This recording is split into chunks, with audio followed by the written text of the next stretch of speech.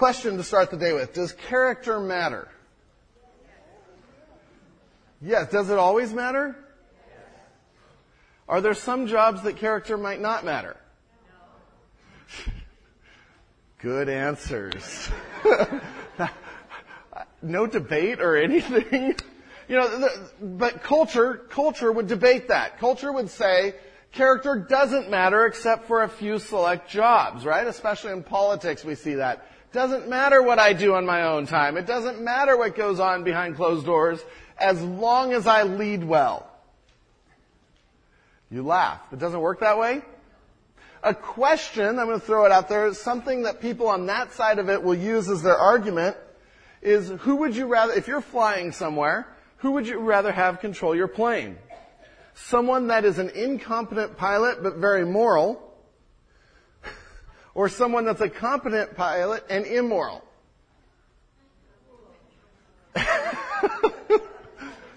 Just want to hurt your head as we start this morning.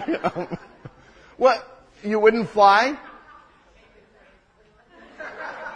What was that? Take a train. That's right. But that's an argument that's used, especially in the political arena, to say, see, it doesn't matter. Your skills for the job matter more than your character. But we would disagree with that. How would you answer someone that gave that argument? How does a moral pilot pass his thing to be able to be allowed to fly a plane? Okay, there's problems with it, like how does he have a pilot's license if he hasn't shown himself to be competent? It's an artificial question, isn't it? It's set up to be two viewpoints, neither of which, only one of which seems like a logical solution. In real life, are those the only two possibilities, only two viewpoints that you could have there? No, I want a competent and a moral pilot. Let's go with that one. But because of the nature of the choices, that's eliminated. As well as something like piloting an airplane is not necessarily a moral activity, but we know that actually all activities are moral activities. And so it's an interesting argument, but really something I wanted to start this morning with to get us thinking about, what does character have to do with ministry? What does character have to do with being useful for Christ? Does how I live Monday through Saturday affect my ability to minister in the church on Sunday? And you're probably thinking, well, of course it does for you. You're the pastor. You only work one day a week. And so, no. Absolutely it matters, but not just for me, but for everyone in this room. God is more concerned about our character and our walk with Him than how many ministries we happen to be part of. Because it's only people that are sold out for Christ and are clean for Christ and have a walk with Christ that can effectively lead in the church, that can effectively minister in the church. 2 weeks ago, we built a wall together. And if you remember, there was some difficulties with hammering in the nails, right? I don't know if I mentioned this last week or not. Some difficulty with hammering in the nails. Come to find out, I had bought the wrong nails. I bought the skinny ones, and apparently you get the fatter ones that don't just bend as soon as you look at them or something like that. And so it was the wrong tool for the job. It did not have the characteristics you would need to get that job done. The same is true when we come to ministry, when we come to saying, God, use me. How many want to be used by God? Almost every hand in here. God, use me, and if we don't come with the right attitude and the right spirit, we're skinny nails that are just going to bend, and we're not the right tool for the job. This morning, as we come to what Paul is teaching Timothy, and through Timothy to all of us, and through this letter to all of us, Paul is reaffirming that who you are on the inside, how you are walking with God, the nature of your life makes a difference of whether you're useful to God or not useful in the kingdom. And we can be sitting here as a church, and we can have vessels, we can have people that are ready to be used by God, that God can just use to pour out His grace on others and to do His ministry. And we can have people sitting in this room that are not at all ready to be used by God, and that He won't use because things in our lives are stopping that. Let's turn to 2 Timothy chapter 2. 2 Timothy chapter 2, excuse me. 2 Timothy chapter 2. And while this is a challenge to Timothy, It's in His Word, inspired truth for all of us, and it's in His Word that Paul says to Timothy, teach this to the church. So this is for every one of us. 2 Timothy chapter 2, starting at verse 20. We want to talk about becoming an instrument for noble purposes. Someone that is useful to God in His work and what He is trying to do with His church. 2 Timothy chapter 2, verse 20. Earlier in this chapter, as we've been going through it, we've seen calls for Timothy to be a soldier, to follow Christ as a servant of Christ, to be entrusted with the gospel, a farmer, an athlete, to be careful about what he says and how he says it with his words, to be not ashamed. And now we come to verses 20 through 26. We're going to talk about pots and pans. Verse 20. Now in a great house there are not only vessels of gold and silver, but also of wood and clay, some for honorable use, some for dishonorable. And in verse 20 he sets up a metaphor. Verse 21 will apply the metaphor, but this metaphor he sets up is he gives a description of this great house. And we know from earlier in 1 Timothy, in 1 Timothy 3:15, he calls the church the household of God. In fact, in verse 19 that Pastor Andrew talked about a few weeks ago, we see the firm foundation was probably referring to the church. And he's just continuing that metaphor. You have a firm foundation. What do you build on a firm foundation? A house.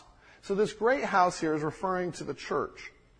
And he says, now in a great house there are not only vessels of gold and silver, but also wood and clay. Some for honorable use, some for dishonorable use. And he sets up this comparison here between different kinds of vessels or pots and pans. And they would have, just as we do, I don't think they're much different, but they would have certain pots and pans that would be made of gold, made of silver, made of fine metal. Those are the ones you bring out when guests come over. Okay? Those are the ones that were for noble purposes or honorable purposes. They were useful for ministering to others. They were useful for serving others. And then you also had a class of pots and pans or vessels in your house that were made out of clay sometimes, wood sometimes. And in this case, Paul is very specifically saying those for dishonorable or ignoble use. And that phrase probably is referring to the kinds of vessels that they used for some of the dirtier parts of life. These would be the garbage pails. They would use a pot for human excrement and human waste. That was their toilet. And those would be the clay pots. Those would be the wood pots.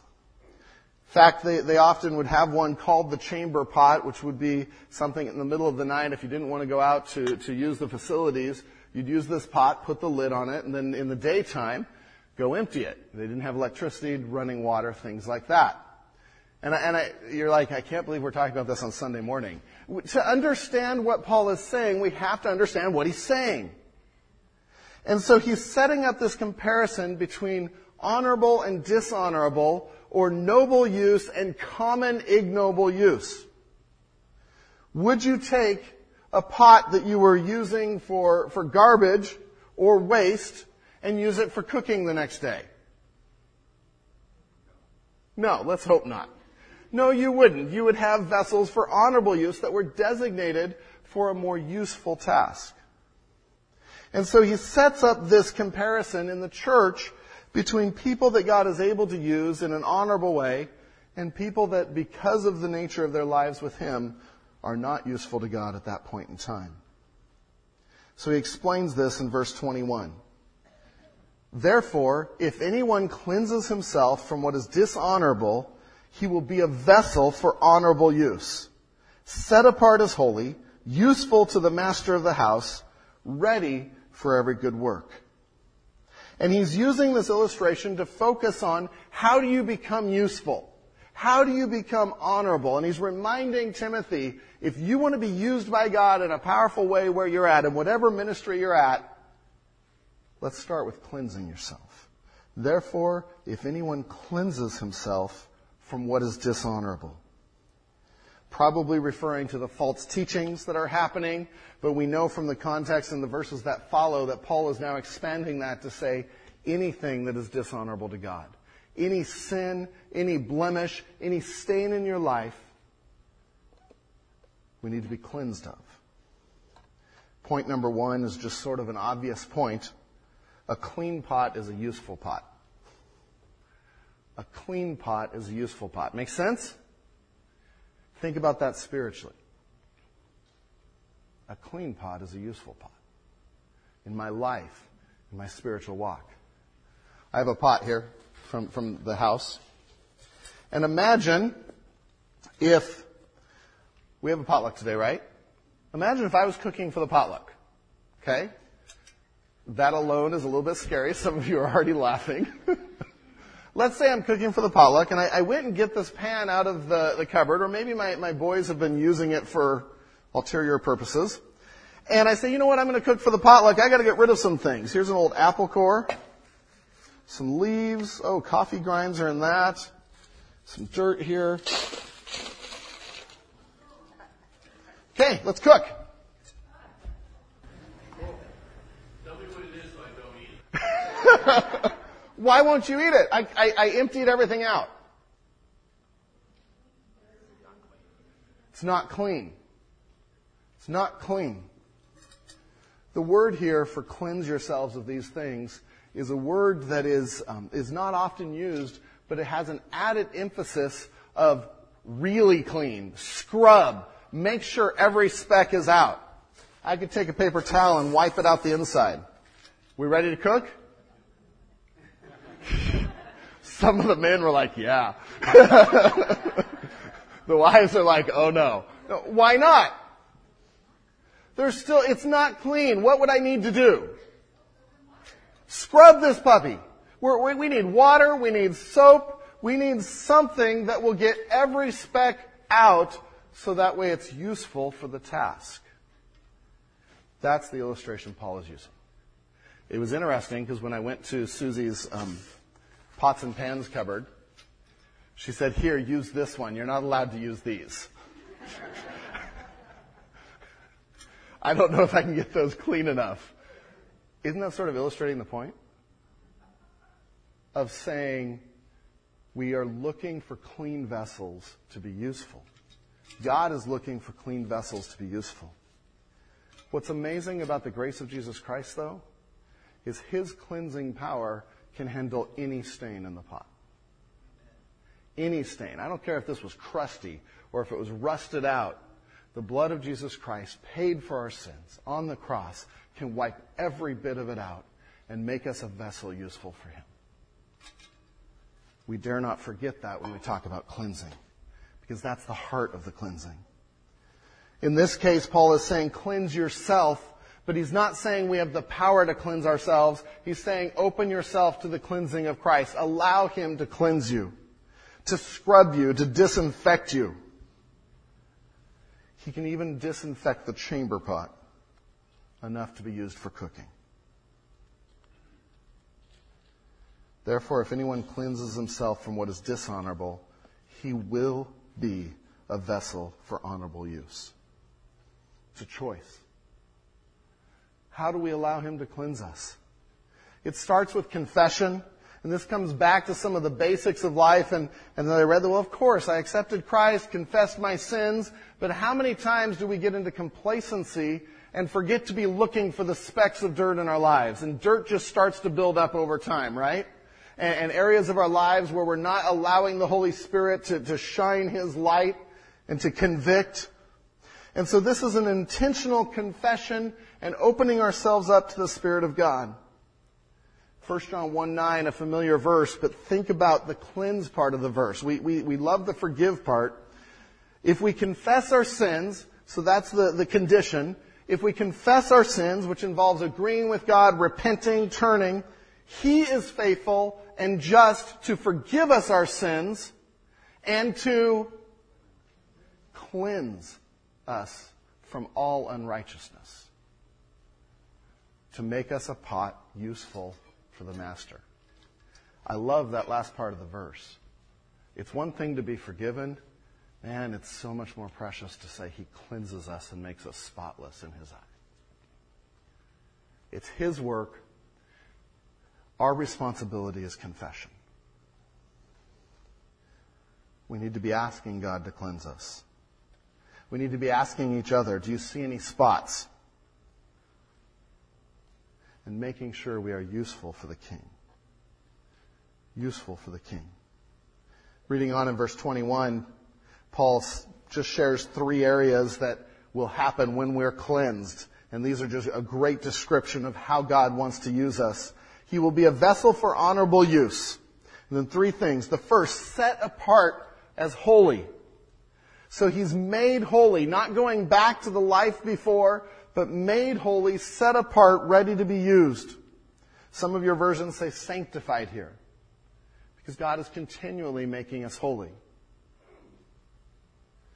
Made holy. Secondly, useful to the master of the house.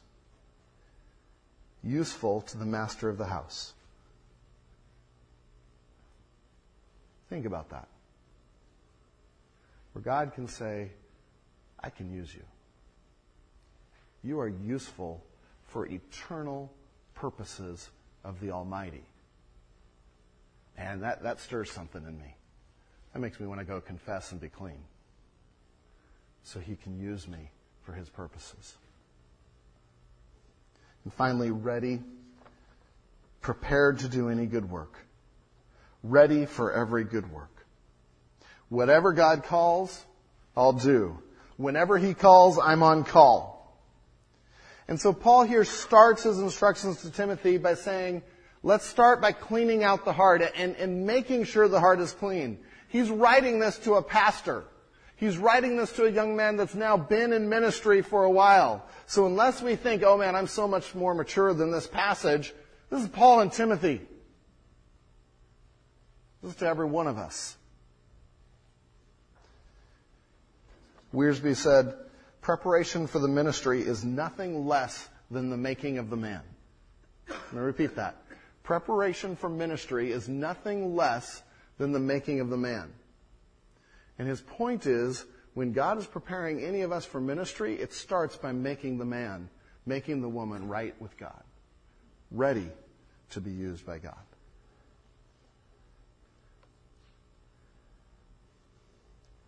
When I think of cleansing and when I think of confession, I think we also need to add an element of intentionality to this. An element of searching out sin. And not just saying, oh, the sin that I'm aware of, or when something comes up, I'll confess it, but realizing I need Christ to expose any area of sin in my life, especially the areas I can't see. I remember sitting in a conference one time, and the speaker was talking about sanctification, and I think I've shared this before, but he said, you know what? I go days without sinning. I remember looking at him and saying, you have no clue what sin is. I don't go an hour without falling short of the glory of God. Because sin is so much more than an outside activity in what we do. Sin is our motives. It's what's in our heart. It's our thoughts and the things we dwell on and the attitudes that we refuse to let go of. It's the grudges we hold on to, the anger that we just let fester. And I think of Psalm 139, 23 and 24. Search me, O God, and know my heart. Try me and know my thoughts. See if there be any wicked way in me, and lead me in the path of understanding.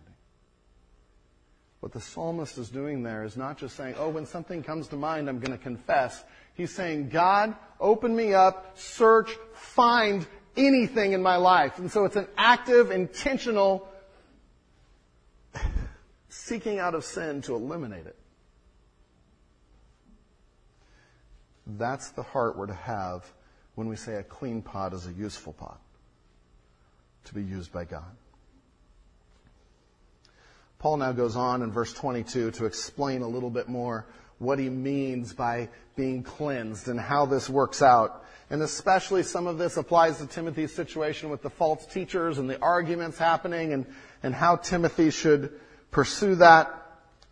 In verse 22 we read, so flee youthful passions and pursue righteousness, faith, love, and peace, along with those who call on the Lord from a pure heart. And we see two commands here that we've seen before, parallel commands, that one says flee, run from something, and the other says seek something or run to something. And the two things that he mentions, the first is flee from youthful passions. And the idea of flee there is, like I said, to run from, to avoid, or to seek safety when you're being pursued. Sort of if someone is coming to attack you and you find a place of safety, how fast do you go to that place of safety? And you're going as fast as you can. That's how this word is often used. It was used in the Christmas story of Joseph and Mary with baby Jesus fleeing from Herod because Herod wanted to do what? Kill the baby. So they are fleeing for their lives. Same word. Same concept. And so Paul says, flee for your lives from youthful passion. And we read that and we're like, yeah, you preach that. Because what do we think of when we think of youthful passions? We think of the whole sensual side and challenging people to be sexually pure and to control that side of their passions. But the word here, and in this context especially, is so much more than that. It includes that, and let me tell you, that is vital. Because when we fall into sexual sin, it destroys ministry. It destroys credibility, and it leaves holes in our heart that have to be cleansed and have to be filled before we're useful for the King. But this is so much more than that. That's just one aspect. The idea is those youthful desires or youthful responses. One person said they were the headstrong passions of youth. And the idea is, what are youthful ways of dealing with things? Someone comes and challenges us. What's an immature way to deal with that? I'm going to get back in their face. I'm not going to take that. I'm going to put you in your place. And we get angry and we get defensive. Those are the kinds of things that are included in this term, in this word. Those passions, a lust for not only physical things, but a lust for money, a lust for control, a lust for power, a lust for recognition. And we all fight some of these things. They come out in a variety of different ways. They come out in self-indulgence. In any situation, I'm going to pick what's best for me. If there's 2 pieces of cake, I'm going to pick the biggest one. I really don't care who's next. Self-indulgence. Impatience when difficulties come up, or when people aren't doing what we think they should. We're going to solve this right now. You're going to change completely tomorrow. And that's an idea, a desire of youth. So many young pastors have come into churches and destroyed those churches because they tried to change everything to their wishes and what they thought it should be in the next month. Youthful passions come out with authoritarian answers. A lot of telling people what to do. And you need to do this, and you need to do this, and this is right, and you need to do this. And that is an aspect of immaturity that says, I know best, I'm going to tell you what you should do, and you should listen. Self-assertion often comes under this. Youthful passions come out in conflict with harshness, with bitterness, with resentment. And maybe we're smart enough not to display that publicly, but behind closed doors, names for people and just, setting your jaw because you're just frustrated with those people. These are all youthful passions that Paul says to avoid. To sum it all up, I think the word ego comes to mind. So Paul says, don't go there. These are the things that destroy. These are the things that will make whatever situation you're in explode. There was a story after World War II of some Dutch children who were playing. And children, they'll play with just about anything they find, right? It's why, as parents, you don't leave the steak knives out on the coffee table and walk out of the room and hope your 2-year-old doesn't pick them up. They'll play with whatever they find. And these Dutch children were playing out, and they found an unexploded World War II artillery shell. They had no idea what it was. They didn't even tell anybody they found it. They kept it for several months playing with it. They'd throw it around, play catch with it. They had no clue. It was live, still had high explosives. Praise God, it didn't explode. Eventually the authorities learned about it, found it, took it away, and exploded it in a safe place because it was still alive. But what a picture of what we are playing with when we let our youthful passions and our natural responses to conflict, to situations in God's church. And so Paul says, flee those things. It's not about you, it's about God's church. But he doesn't just say run away from that, he says what to run to. And in the second half of that verse, he says pursue certain things. In your notes, I guess I didn't give you the fill in the blank, evaluate what desires drive you. Evaluate what desires drive you and choose the right things. The motives of your heart are linked to usefulness.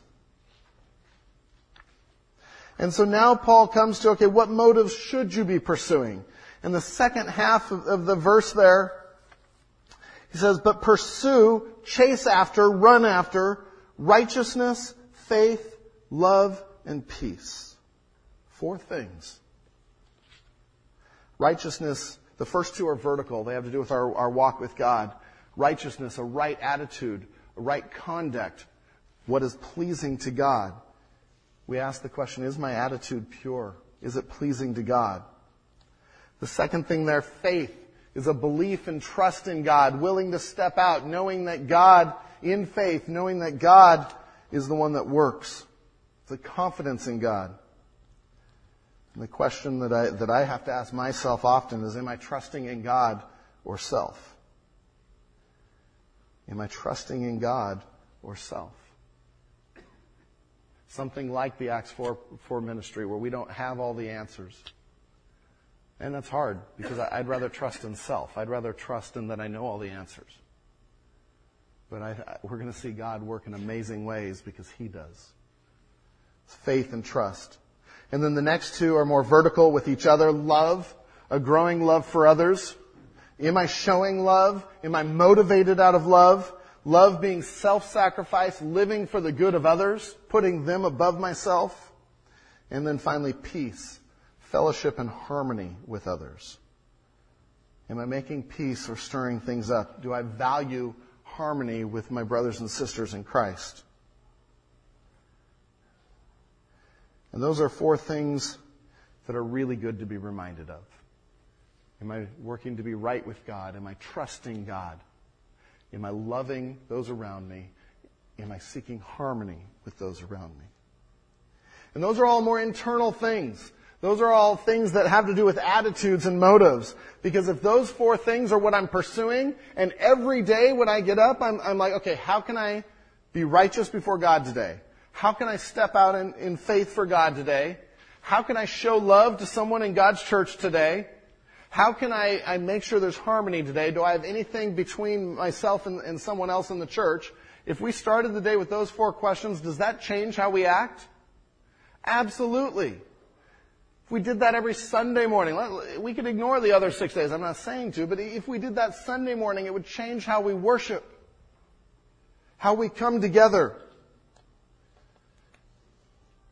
And so Paul tells Timothy, not only make sure you're clean, but evaluate your motives.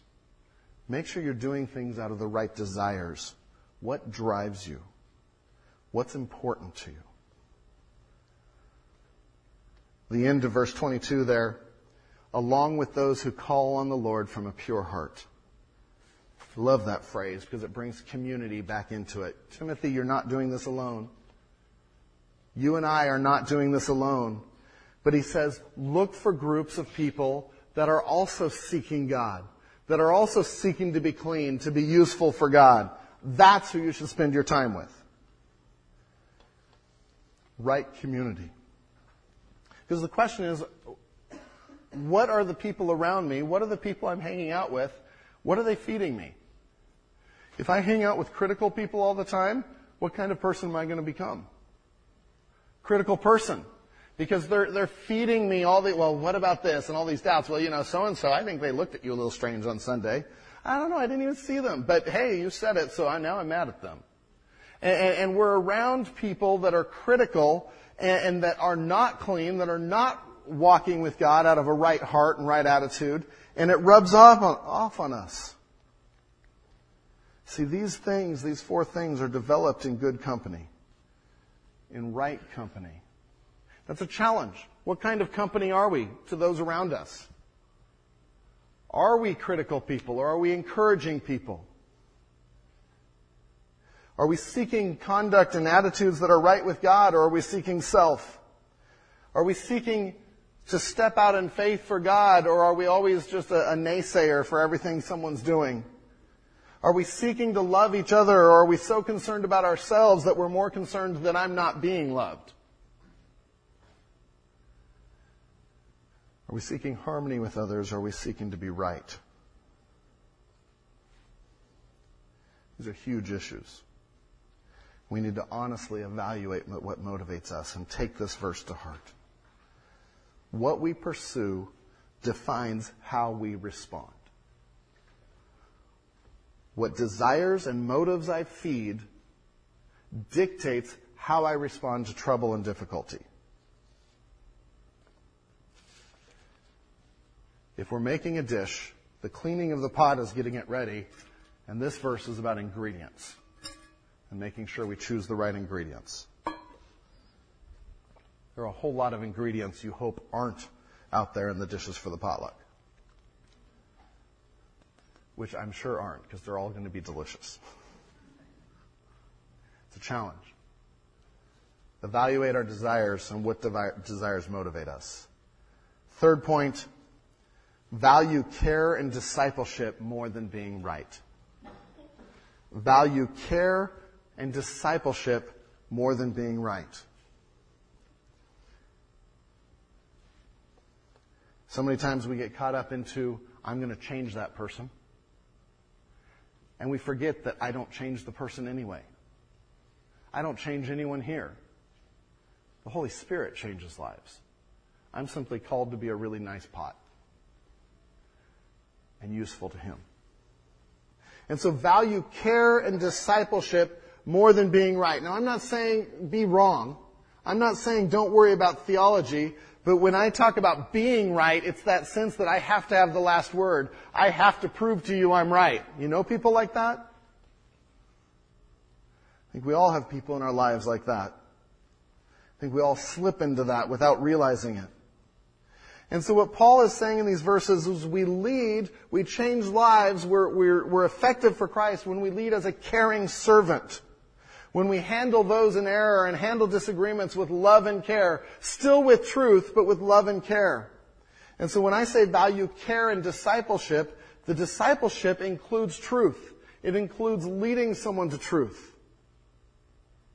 The disciple choose those things more than being right. Let's read the verses. Verse 23, have nothing to do, avoid at all costs, have nothing to do with foolish, ignorant controversies. You know that they breed quarrels. Stupid and ill-informed controversies, some translations use. Pastor Andrew talked about this in verse 14 and verse 16 as he talked about our words. And this is the third time in just a few verses that Paul's bringing it up. Why? Because it's important. And he's not saying that we shouldn't have discussions, and he's not saying that we shouldn't have disagreements, but evaluate the importance of the topic and whether or not this is clear in Scripture or speculation. And avoid those things that cause needless fights. Now, there's some things I'll fight over. If you walk in and say, you know what, I don't think Jesus was really the Son of God, we're going to talk about that. I'm not backing down. If you come in and say, you know what, I know absolutely when Christ is returning, that's a silly conversation. We don't know absolutely. We know in Scripture we don't know absolutely. And so I'm going to look for a way to lead you to that understanding, but I'm not going to spend a lot of time arguing it because it's silly. Does that make sense? The difference in the nature of what we're talking about? And so Paul says, have nothing to do with foolish, ignorant controversies. You know that they breed quarrels. And Paul is beginning to bring up idea that methods matter and how we teach people matters, how we approach people. Have you ever argued someone into a new way of thinking? I never have. Now, I've gotten into some wonderfully fun theological arguments with some of you in here. Debates, discussions, not arguments. And it's a lot of fun, and we could discuss the finer points of theology, and we could spend hours and hours doing that. I don't think anyone's ever changed my opinion, though. And I don't think I've ever changed someone else's opinion in that context. But in a different context, where through discipleship and exploring God's Word, saying, well, what does God's Word say? And we look to a source outside of ourselves, man, that's a great way to change lives. And so Paul says, have nothing to do with foolish, ignorant controversies. They only breed quarrels. They don't work. Chuck Swindoll said, arguing is futile. People who genuinely want truth don't dispute what you have to tell them, but they ask questions. They seek clarifications, but they rarely argue. That's an interesting thought. The tone is different. And so Paul now says, okay, let me share with you a positive way to teach. How do you affect lives? How do you become a useful vessel for Christ? You value care and discipleship. Verse 24. And the Lord's servant must not be quarrelsome. We saw that in the elders' qualifications as well. The Lord's servant must not be quarrelsome, but kind to everyone, able to teach, patiently enduring evil, correcting his opponents with gentleness. We see 4 ways to affect lives here. First is to be kind to everyone. Kind to everyone. And keep in mind, the description of us at the beginning of 24 is that we're servants, slaves, bondservants. So it's the idea of not an authority, not coming and pounding someone, but coming alongside. And he says, be kind to everyone. And that's sort of an odd first one. But remember, Paul used the same word in 1 Thessalonians 2:7 when he says, we came in among you like nursemaids, caring for young children. And that's what the word kind means. It means to care for, as you would a baby. And we got to see Kelsey and Nathan's baby. Congratulations to you guys. And that little cutie, you just hold him and you want to care for him, right? Even us men, you care for them, you feed them, you give them what they need. That's the idea here that Paul is using. Be gentle. Be kind, even to enemies. And this is hard. This isn't something that comes naturally. But if we're to affect lives, one of the first things they need to know is that we genuinely care, that our motives are right. To learn to be kind. Trying to teach my boys how to be kind. I think I've shared with you before that we use opportunities to teach them to be gentlemen. Monday, we're out to dinner as a family, and we're coming out of the restaurant, and I tell my boys, okay, I want you to go open the door for Mommy and Alicia. And, we've done this before with different results. This one just was different. And so they run over, and Mark's going to open the door for Susie, Jeff for Alicia, and that's all working out. And right before Susie gets to the second door, or she's getting to her door, Mark opens the door in front of her, right into her face. Just boom. And I'm thinking, okay, we need to work on kindness, on gentleness. I'm like, son, it's probably not how you're going to get a wife. Although maybe knocking her out. No. But kindness is something we have to learn. It's something that doesn't come naturally because we just act and do things. Be kind to everyone. Second thing Paul mentions is able to teach. Ready to pass on truth. Skillful, which means we have to know the truth and be ready to pass it on. It may not come at times you're thinking. Sometimes I get questions from people in the middle of other activities that I'm like, whoa, this is an important question. Those of you that are parents, especially of teenagers, how many times have you gone in to say goodnight, and as you're going to bed, a life question comes? Don't skip those opportunities. Be ready to teach. Sit on the foot of the bed and take 4 hours and teach. So Paul is saying, be able to teach, be ready to teach. Patiently enduring evil. And the idea of this is to avoid resentfulness. to be thick-skinned. The goal is always restoration. But in ministry, people might say things that hurt you, just like in parenting and just like in friendships and just like in family. We rub each other's shoulders and sometimes it hurts. And we can get so defensive so fast. And Paul is saying, you want to be useful for the king? Patiently endure evil. Brush it off. Tolerate difficulties without resentment.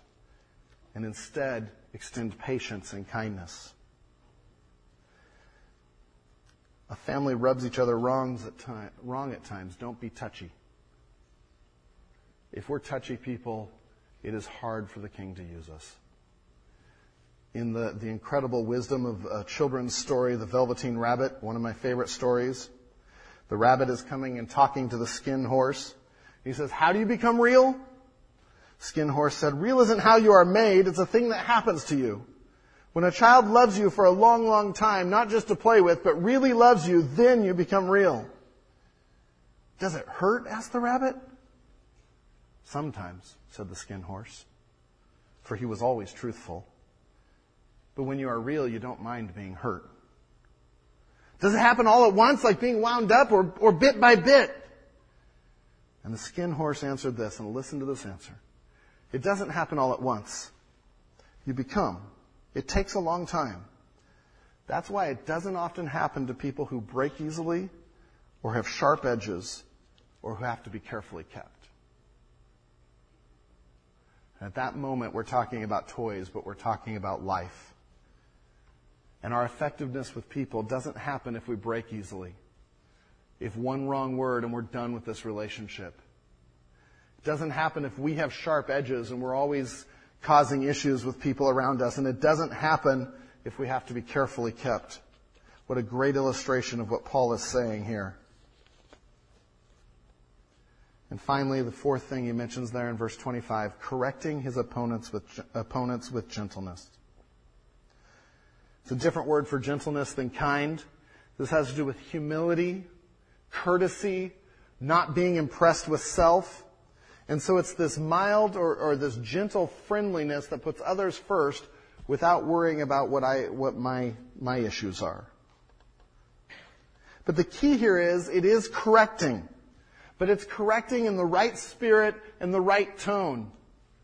It's not blasting. And this takes the harshness out of it. And so many times we forget, or we have this wrong idea of teaching. Teaching is so much more than passing on information. And teaching is so much more than just telling someone what to do. That only goes so far. Teaching that is effective leads someone to a point of understanding what they should do. Do you see the difference? And this is what Paul's getting at. It's about coming alongside and bringing someone to an understanding. It's the why questions that we hate. But we're explaining to people a path and why they should go that way. It's process teaching is what I like to call it. So when we're teaching, it's not just that we want to say this is what you should and shouldn't do, but this is why and this is how you get there. And that takes time and that takes energy and effort. Think of all the movies and all the stories about teachers of the year and what teachers are effective. What makes them stand out? They know how to help their students learn. Not just learn facts, but how to think. And they do crazy, wild things like jump off desks or whatever to illustrate points. So students are on this process of understanding the truth rather than just being told some fact. In the church, that's discipleship. That's walking life with somebody, living life with somebody, and saying, okay, this is why we don't do this. This is why we do this. This is how you walk with God. That changes lives much more than just a blast of do this and don't do this. Let's read on the rest of the passage. The goal. Verse 25, second half. Correcting his opponents with gentleness, that God may perhaps grant them repentance leading to a knowledge of the truth. See, the goal isn't to excommunicate the people in error. The goal here is to restore them, to restore with truth. Verse 26, and that they may come to their senses and escape from the snare of the devil after being captured by him to do his will. And so you see a goal of repentance and a goal of escape. In verse 26, what Paul is doing with Timothy is he's helping him have compassion for those that oppose him. He's helping him have compassion for their hearts, for their souls. And he uses a description of Satan setting a trap, setting a snare, and capturing someone against their will, and they are so trapped that they are doing the will of Satan even though they don't want to. And Paul is saying that not only that's how Satan works, but when we have people that oppose us, when we have people that we just think are nuts and not walking with God, to realize the root issue is the trap of Satan. And Jesus can take care of that. Changes our heart to one of compassion for them and hope rather than anger and resentment. So Paul gives 3 things for how to be useful pots. A clean pot is a useful pot. Evaluate what desires drive you, and value care and discipleship more than just being right, more than passing on information. Because God wants to use us. Lord God, our Master, our King, I pray that you would cleanse us. Lord, even if it hurts this week, I pray that you would peel the layers of life away and find any sin in us, anywhere where we fall short of your glory. Lord, I pray that we as your people, as your church, deal with that this week. That we can be useful to you. Any attitudes, anything we're holding on to, any habits, Lord, expose that to us, even if it hurts. We can be refined golden vessels ready to be used for you. Lord, thank you for this congregation that is so intent on being used for you. I pray that we would do those things that make us useful for the King. In Jesus' name, amen.